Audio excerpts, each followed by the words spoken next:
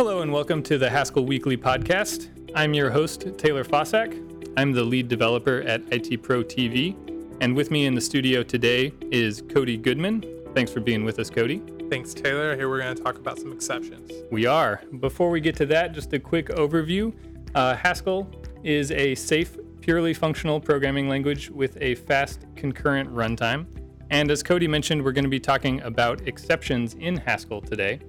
In particular, we're looking at this article posted by Mark Karpov called Exceptions Tutorial. It's from the yet-to-be-published intermediate Haskell book. Really, we're just going to jump right in. So, Cody, why do we even bother with exceptions? Why not have pure computations everywhere? Well, we're trying to model the real world. The real world is imperfect, so we have to have some way of capturing that. Exceptions are an imperfect but time-tested, proven way of doing that. We know them from other languages that we've worked with, other imperative languages. But we get to Haskell, we start learning it. We see these different paradigms, these different ways of modeling the world around us. Why can't we just stuff exceptions into that model and get all the benefits as well? And it turns out, after you try that, you'll see that coming up with the exception hierarchies, making models that make sense, is really difficult. Whenever you want to add another exception, for instance, you have to type that out, account for it somewhere else. It becomes quite laborious.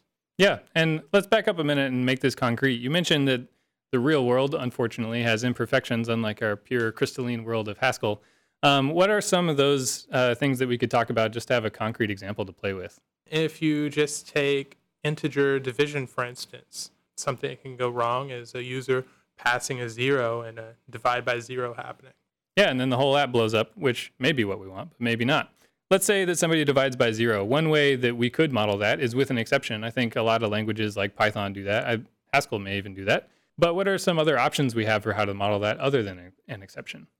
One other option, if you've been learning Haskell or using it much, is the maybe or either monad. Now, in this case, the either monad wouldn't make a lot of sense because there's really only that one case that could go wrong with integer division. Maybe I'll listen to this later and see I was wrong here.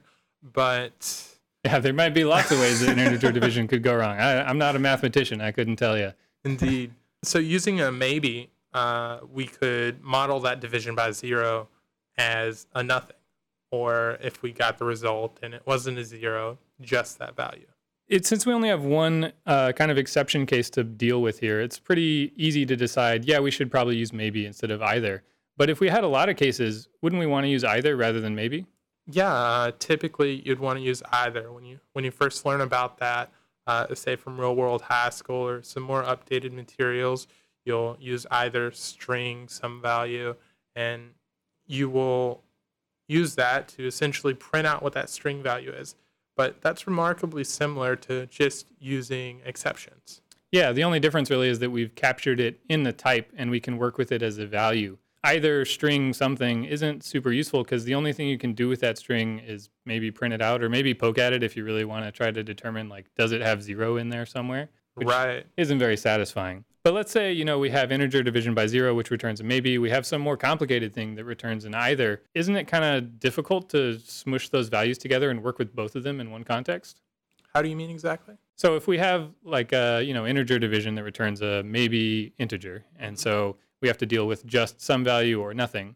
And then we have some other computation. I can't think of one off the top of my head, but it returns an either, let's say, string integer. And we want to, if the maybe is a just integer, and the either is a right integer, add those things together. Don't we have to do like a lot of pattern matching or something? Yeah, we have to do pattern matching. There's no good way to use any F mapping or short circuiting between maybes and eithers because they have a different number of parameters. Yeah, and they're just different types. Whereas if everything was a maybe or everything was an either, and even with the same error type, then we could work with those values really easily. Right. And I guess a problem there would be that error type, if we were using either, would start to get really big, right? Yeah, so let's say you replace that string with your own my custom error type. You make it a sum type, and you enumerate out all the things that could go wrong. Sure, with simple problems, that would That would not be too bad. And it may even be the preferred option in simple cases. But if you have something relatively complex or something that gets very complex on you, even though you thought it would be simple, it becomes really laborious, and the value proposition isn't so much in favor of those huge hierarchies. Yeah, and you look at the exception hierarchy, even for a language like Haskell, but for stuff like Ruby or Python, there's a lot of different types of errors in there.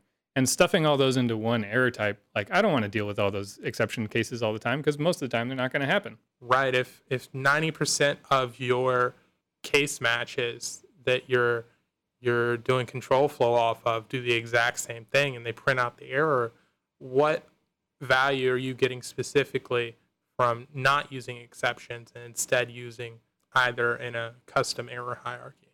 Yeah. And furthermore, if I had let's say I had this integer division function and it returned either some big error type integer. If I wanted to handle the result of that, really I know based on, let's say, the documentation or just my gut, that the only exception it's actually going to return is the division by 0 one. But I also have to handle like file does not exist error and control C and all this other stuff, even though I know in my heart of hearts that it's never going to happen. Right. And that's something that just doesn't make sense. And it's something that you're definitely not going to have time for. I think that might be a reason that, for instance, programmers who don't know as much about Haskell or the benefits of it will see it as not a real-world language. They don't want to be caught up in all those concerns, but the good news is they don't have to be. Yeah, exactly. It is a real-world language, and it can be used the same way as every other language because you can just throw an exception. And in a way, throwing an exception is a lot like you're in this either some giant error case, except that you don't have to explicitly handle all these cases that you know aren't going to happen. You can only catch or deal with the exceptions that your documentation says that thing is going to throw. Right, and that's okay. I think we should encourage that because it's also an effective way of learning Haskell is only handling the cases that you think you're going to have to care about and then updating the code incrementally as you go along. There's at first a feeling of, oh, I have to learn everything up front. Yeah, you don't need to learn everything all at once. You can learn stuff as you go. We've been talking about integer division. Obviously, that's a pure operation. It doesn't, need to read from a file or talk to the network or anything like that. But we're also talking about throwing exceptions. Isn't it weird that exceptions can be thrown from pure code? It does seem weird. Why does this happen? Why can't we just depend on those pure operations? And the reasoning for that is because the complications of the real world again. Maybe our computer runs out of memory, for instance, while we're trying to add two numbers. Yeah, and what do we do there? Exactly. So exceptions have to be able to be thrown from pure code because the real world is going to butt in and say, well, I know that's a pure mathematical function you're dealing with, but sorry, I ran out of power. Yeah, maybe we got too close to the sun and there's a flare or something. Yeah, some bit got flipped on our hard drive. What are we going to do? But if we can throw exceptions from pure code, wouldn't it make sense that we could catch them from pure code too? Well, it would, and that's where you get into sort of one of the gotchas in Haskell, at least at first. Only I/O is in order. Pure code doesn't necessarily have a guarantee of the order. For instance, addition. Yeah, so what do you mean by addition? Like if I'm adding 2 and 3, it seems pretty clear what's going to happen. Right, but if we have two errors that are being added together, we have error string of 1 and error string of 2, we don't necessarily know which one of those will be evaluated first. Right, so it could be, we'd run that and we'd get 1 printed out to our console as the error, or we'd get 2, and there's just no way to know ahead of time which one it's going to be. Exactly. So since that's the case, we can only catch errors in I/O, is that right? Correct. That means that we can throw errors anywhere we want, and then at the top level of our program, which has to be I/O, right? Mm-hmm. That's where we handle everything and do the typical I/O stuff of just log it out and crash the program. Correct. Thanks for being on the show, Cody. It's been great to be here. I look forward to talking to you soon. To learn more information about Haskell, go to our website, haskellweekly.news. From all of us here at Haskell Weekly and IT Pro TV, I'm your host, Taylor Fossack. We'll see you next week.